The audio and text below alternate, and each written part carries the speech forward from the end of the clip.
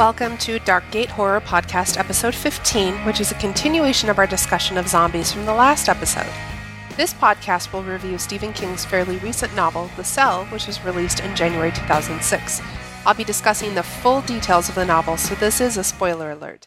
Cell is an apocalyptic horror novel concerning a New England artist struggling to reunite with his young son after a mysterious signal broadcast over the global cell phone network turns masses of his fellow humans into telekinetic, hive-minded zombies. The plot is such. The Pulse. It is October 1st, and a struggling young artist named Clayton Riddle has finally caught a break, which is good news for him, his estranged wife, and their young son Johnny. He's come to Boston and landed a lucrative comic book deal with Dark Horse Comics. As he waits in line at the Boston Common ice cream truck for a celebratory treat, somebody, somewhere triggers the Pulse, a signal sent out over the global cell phone network which instantly strips any cell phone user of their reason and humanity, locking them into a merciless, homicidal frenzy. In minutes, civilization crumbles as the masses of phoner victims attack each other and any unaltered normals in view. This opening scene is the most thrilling in the book. People start jumping from the upper stories of the Four Seasons Hotel across the street, and a string of ever larger explosions rock the city. One of Boston's open-top tourist duck boats, now piloted by a raving lunatic, crushes the ice cream truck. A swarm of police and fire vehicles arrive at the hotel only to be hit by the jumpers. Witnessing all of this with Clay is a short, mustached man named Tom McCourt. Tom and Clay are attacked by a knife-wielding phoner, but Clay manages to knock the man to the ground and keep him there long enough for a policeman to arrive and shoot the attacker dead. The cop and his fellow officers are then summoned to Logan Airport. Already making the connection, Clay warns the departing policeman not to use any cell phones. Clay and Tom make their way to Clay's hotel. They are then joined by a teenage girl named Alice Maxwell, whom Clay saves from another attacking phoner. The three of them decide they have to get out of Boston, as the chaos outside is already getting worse. They head out on foot for Tom's house, located in the Boston suburb of Malden. While the city burns to the ground behind them, the journey proves not only to be successful, but almost peaceful. The Pulse victims have all mysteriously dropped out of sight. Flocks and flock killers. King introduces the reader to a zombie mythology, which plays out for the duration of the book as the main characters learn about the zombies and how they can be defeated. The next morning, the trio discovers that the phoners, while still engaging in spasms of violence, have reappeared and begun flocking, migrating in lockstep in front of Tom's house, only to disappear once again as night falls. They are also beginning to regain a semblance of intelligence. 3 of them raided Tom's vegetable garden. Despite these new developments, Clay is unalterably determined to return home to Maine, to his son Johnny. Having no better alternatives, the other 2 come with him, although they stock up on fire. The trio begin their trek solely at night across New England, having fleeting encounters with other normie survivors and catching disturbing hints about the activities of the phoners, who are still attacking non-phoners on site. Crossing the border into New Hampshire, they find themselves at the Gaydon Academy, a prep school with 1 remaining teacher and 1 pupil, a very bright boy named Jordan. The 2 of them show their visitors where the local phoner flock goes at night, packing its components into the academy's stalker field like sardines, switched off until morning. The phoners have become a hive mind and are developing psychic and telekinetic abilities. The 5 of them decide they have no choice but to destroy the flock before its powers grow even stronger. The sleep that follows is filled with horrific dreams about being surrounded by hundreds of the phoners who telepathically broadcast a grim threat in Latin. They meet a disheveled black man wearing a Harvard University hooded sweatshirt, then approaches, bringing their death with them. Waking from this dream, the heroes compare notes and dub him the Raggedy Man. A new flock then appears and surrounds their residence. The trapped normies open the front door to face the flock's metaphorical spokesperson, the Raggedy Man. After the showdown, the trio, joined by Jordan, head north to a spot in Maine called Cashwack. En route, they learn that as flock killers, they have been marked by the phoners as untouchables, to be shunned by other normals. They are further disheartened to learn that phoners now have recruited normals to guard while they sleep. Clay finds a note in his house in which Johnny relays that Clay's wife was turned into a phoner on October 1st, and that his son survived for several days before he and the other normies near him headed north to Cashwack, tricked by the phoners into thinking it was a safe haven. Clay is still intent on finding his son and joins the other trio of flock killers. Tom and Jordan plans to head west, avoiding the ceremonial executions the phoners clearly have planned. Cashwack. Ray secretly gives Clay a cell phone and phone number, telling him to use it when the time is right, and shoots himself. Cashwack is revealed to be the site of a half-assembled county fair. The travelers notice that more and more of the phoners are behaving erratically and breaking out of flock. Some, but not all, of these strugglers are promptly killed. Jordan theorizes that a rogue computer program was the source of the pulse, and while it is still out there somewhere pumping its signal into the battery-powered cell phone network, it has become corrupted with a computer worm, infecting the new phoners with a mutated version of the pulse which struck on October 1st. Night falls, and the phoners lock the group in the fair's exhibition hall. Now, I will refrain from revealing the showdown at Cashwack. It's exciting, and due to the ambiguity of the ending, I want you to determine what the resolution means to you. I enjoyed this novel very much, even though, as I've mentioned before, I don't like zombie stories all that much. This novel has well-developed characters, and throughout the book, King introduces pieces of a mythology, so you never know more than the characters do at the time. The result is highly satisfying and makes the characters feel much more real. One of King's strong points has always been his ability to develop characters in a way that makes you feel connected to them. Let's talk about the literary significance and criticism. While the book generally received good reviews from critics, some fans have expressed, especially through the customer review system of Amazon.com, that Cell is too much like King's older work. While some readers compare it to King's previous apocalyptic novel, The Stand, in which a superflu wipes out most of humanity, leaves the survivors to deal with a supernatural threat. That being said, many professional critics have disagreed with this comparison. Stephen King scholar Bev Vincent has said that it's a dark, gritty, pessimistic novel in many ways and stands in stark contrast to the fundamental optimism of The Stand. Furthermore, The Stand is a book laden with religious symbolism and good and evil explicitly defined, whereas Cell features a straightforward attempt to survive in a world gone wrong. Fans have expressed disappointment in the ambiguity of the ending. The characters in the book speculate on possible origins of the pulse signal, but no definite source is ever located. The novel never strays from the point of view of the main characters, and furthermore, the reader is never allowed to see what goes on in the outside world, as television broadcasts are wiped out wherever they go, and the remaining normies don't turn on the radio in fears that the pulse might exist in some form even there. Additionally, the open-ended fate of protagonist Clay Riddle and his son frustrated others.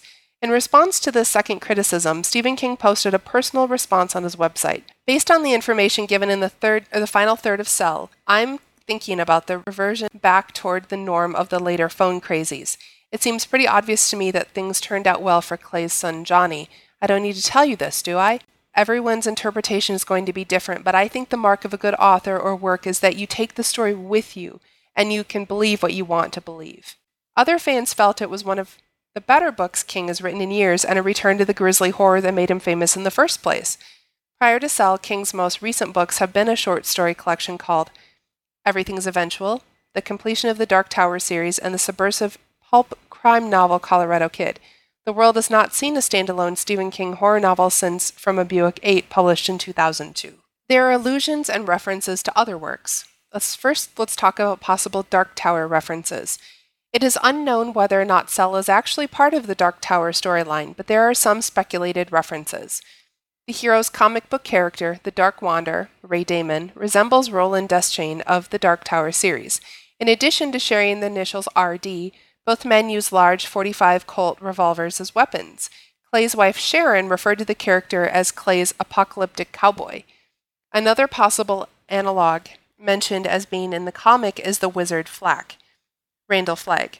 Late in the novel, the protagonists stumble across a half-assembled carnival, which includes a children's ride called Charlie and the Choo Choo, a reference to the third and fourth books in the series.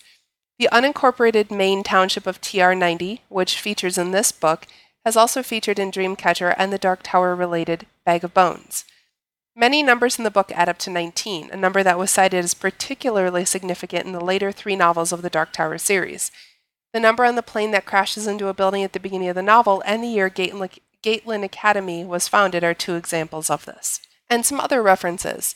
The book makes reference to the panic rat, which is a motif of King's work to showcase fear as an imaginary creature feeding away at the thoughts of the lead character. Clayton experiences this continually throughout the book in fear of his son's fate. This is previously mentioned in Gerald's Game, in which the lead female character Jessie Burlingame experiences the panic bug as she's handcuffed to a bed. The enigmatic reference Dodge Had a Good Time Too, made by traveler when Lawrence Welk and his Champagne Music Makers can be heard playing Baby Elephant Waltz, is a reference to Dodge division of the Chrysler Corporation, now Daimler Chrysler. It was the Lawrence Welk show's in-studio sponsor early on and was later replaced by Geritol. The concept of an auditory signal that can destroy a person's brain is very similar to the concepts put forth in Snow Crash by Neal Stephenson. King also references Stevenson in the book when the character of Jordan calls him a god. The Raggedy Man is the name of a poem by American poet James Whitcomb Riley. The book is co-dedicated to film director George A. Romero and sci-fi horror writer Richard Matheson. Romero has worked with King on numerous occasions, including Creepshow and the feature film version of The Dark Half, and is most famous for his Living Dead horror series, of course you know, which features swarms of zombies overwhelming human civilization. Night of the Living Dead and Dawn of the Dead are both directly mentioned in Cell. In much the same vein as Cell, Matheson's novel I Am Legend depicts a lone normal waging a grim, post-apocalyptic battle against an army of hideously altered former humans. In the story, King makes a reference to Juniper Hill, a mental hospital, which he used in other stories as well, such as It. Clay's son goes to a middle school in Chamberlain, Maine. This is the town where Carrie took place. And in Carrie, a prediction is made that Chamberlain would grow dead. Here we see Chamberlain is still alive. Similar plot devices in other novels and movies. In the September 30, 1994 episode of the TV series The X-Files titled Blood, which is episode 203, a small town in Pennsylvania, USA sees a spree of random killings as people go into fear-driven berserk rages after receiving hypnotic messages urging them to kill via LCD readouts of various electronic devices such as scanners, elevators, ATMs, cell phones, clocks, etc., and television screens. An illegal pesticide used on the area is also involved in triggering the fear response. The 1996 X-Files novel Fear adapted the episode as a novelization for young readers. As discussed in the last episode, the 2002 British horror movie 28 Days Later featured a very similar plot. The outbreak of the rage virus caused the majority of the populace, in this case of the British Isles, to turn into homicidal, blood-crazed maniacs that go on a killing spree, while motley groups of uninfected survivors try to reach the supposedly safe sanctuary of the city of Manchester. By and by, the infected are dying of starvation. This movie, in turn, has similarities with King's work The Stand. At the start of the movie, one of the protagonists wakes up from a coma in a hospital in London only to find he's alone in a deserted city. And a film adaptation. Dimension Films has brought the film rights to this book and will produce a film directed by Eli Roth of Hostel and Cabin Fever for a 2008 release. Says Roth about his approach to the film. Such a smart take on the zombie movie. I am so psyched to do it. I think you can really do almost a cross between Dawn of the Dead remake with a Roland Emmerich approach, for lack of a better reference, where you show it happening all over the world.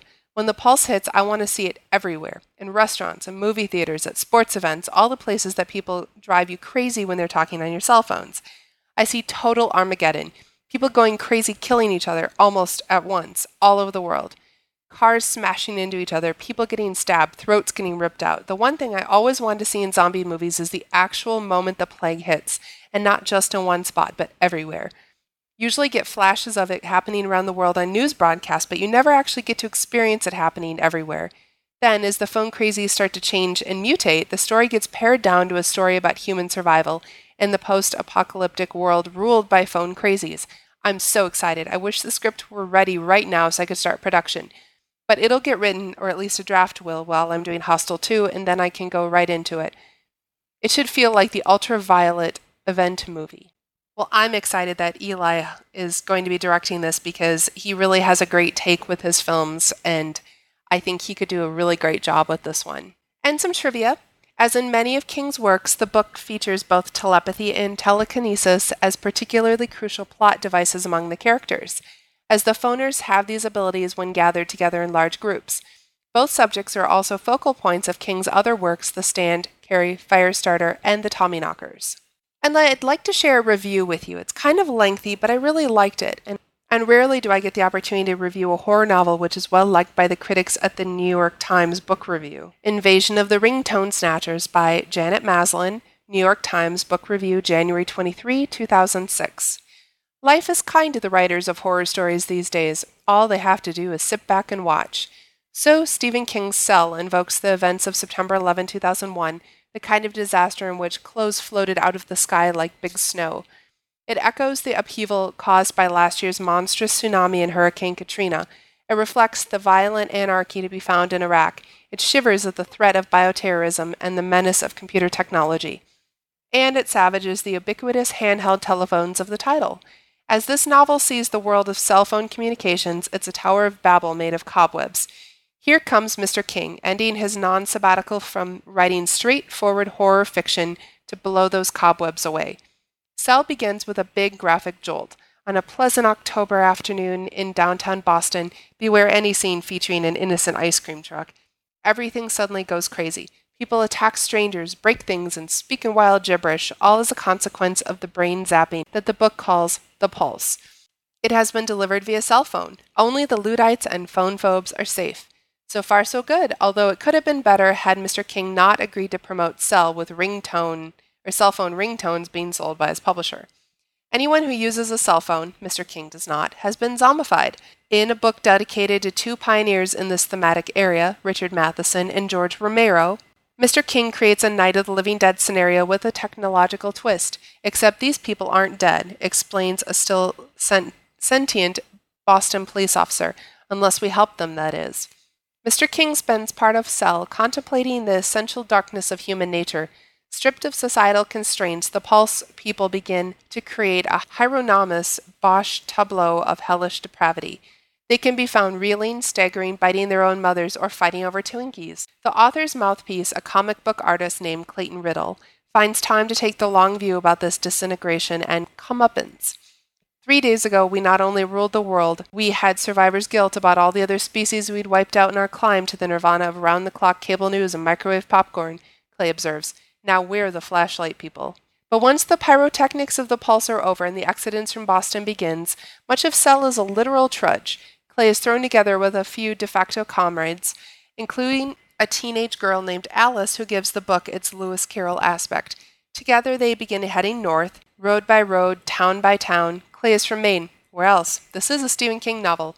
For not-so-imaginative motivation, the book gives him a son named Johnny, who may have been using a cell phone when the blight struck, or may still be able to be saved. The Cell from Hell premise gives the story an instantly powerful hook, but there are other times when the book threatens to become all hook and no fish. Though Cell is not unduly long, it moves slowly and somewhat repetitively towards its highway of horrors, and Mr. King is in no hurry to build upon the Pulse idea after he has deployed its initial shock value. When the book's overview begins to emerge, though, it justifies the dawdling. The zombies evolve in interesting ways. Midway through the book, Mr. King takes the story to a private school that has become a post-Pulse campground and reveals the telepathic patterns that have begun to shape collective behavior.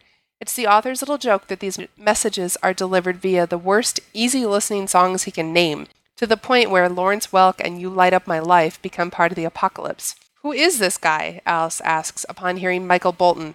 Honeybunch, one of the story's elders, tells her, you don't want to know. By this private school midpoint, the book has regained its initial steam. The school's head, Charles Arday, is named for the former internet mogul whose hard case crime series published The Colorado Kid, The Experiment in Detection, which was Mr. King's last effort to stay unbusy. Now the behavior of the undead starts to change quickly. And Mr. King's visions of shared thinking, flocking, parroting, and telekinesis are not all that far removed from the real perils of internet linkage and synchrosity. It's like being nudged by a hand only inside your brain, one character explains, describing an all too familiar cyber sensation. It's the final round that's worth the whole game. Mr. King suggests a form of salvation that could exist only in an eerie, computer-connected, and privacy-free world. Cell displays the author's habit of beginning with a real-world idea and following it into a hazy dreamscape, only to re-emerge from the vortex when his cautionary tale is over.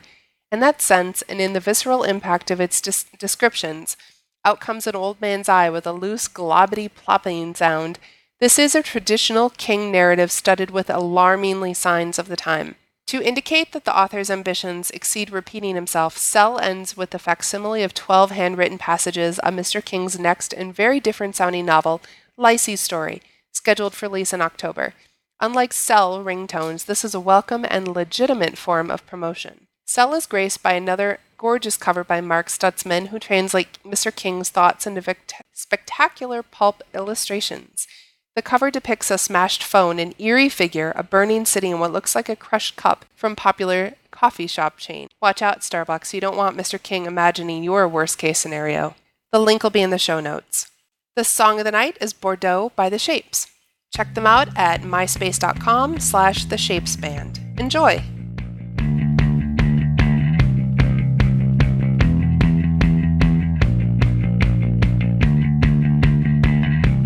Did you say you couldn't take the pain of watching me throw my life away? I find it strange when it comes from you who made my cage so solidly. Everything I am, everything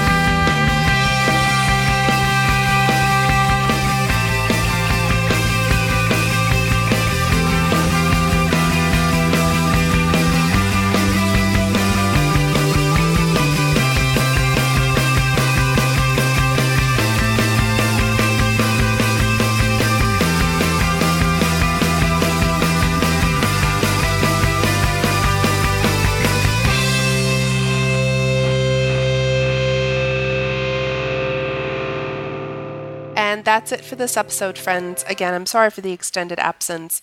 I've been working on a few side projects and doing a lot of research and enjoying summertime. I'm looking forward to autumn, my favorite time of year, although here in LA, the leaves don't change and the weather doesn't change all that much. But it's autumn is my favorite time, and I'm very much looking forward to it. I have a few great new projects that I'll be releasing in the next couple months, and podcasts will be produced more frequently now that summer's over. I hope you're enjoying what's left of your summer, that you have a great Labor Day weekend, and please let me know if you have any podcast ideas you'd like me to discuss or work on. Coming up over the next few months, I have episodes on the film Final Destination, a discussion of witches, H.P. Lovecraft, Universal Monsters, among others.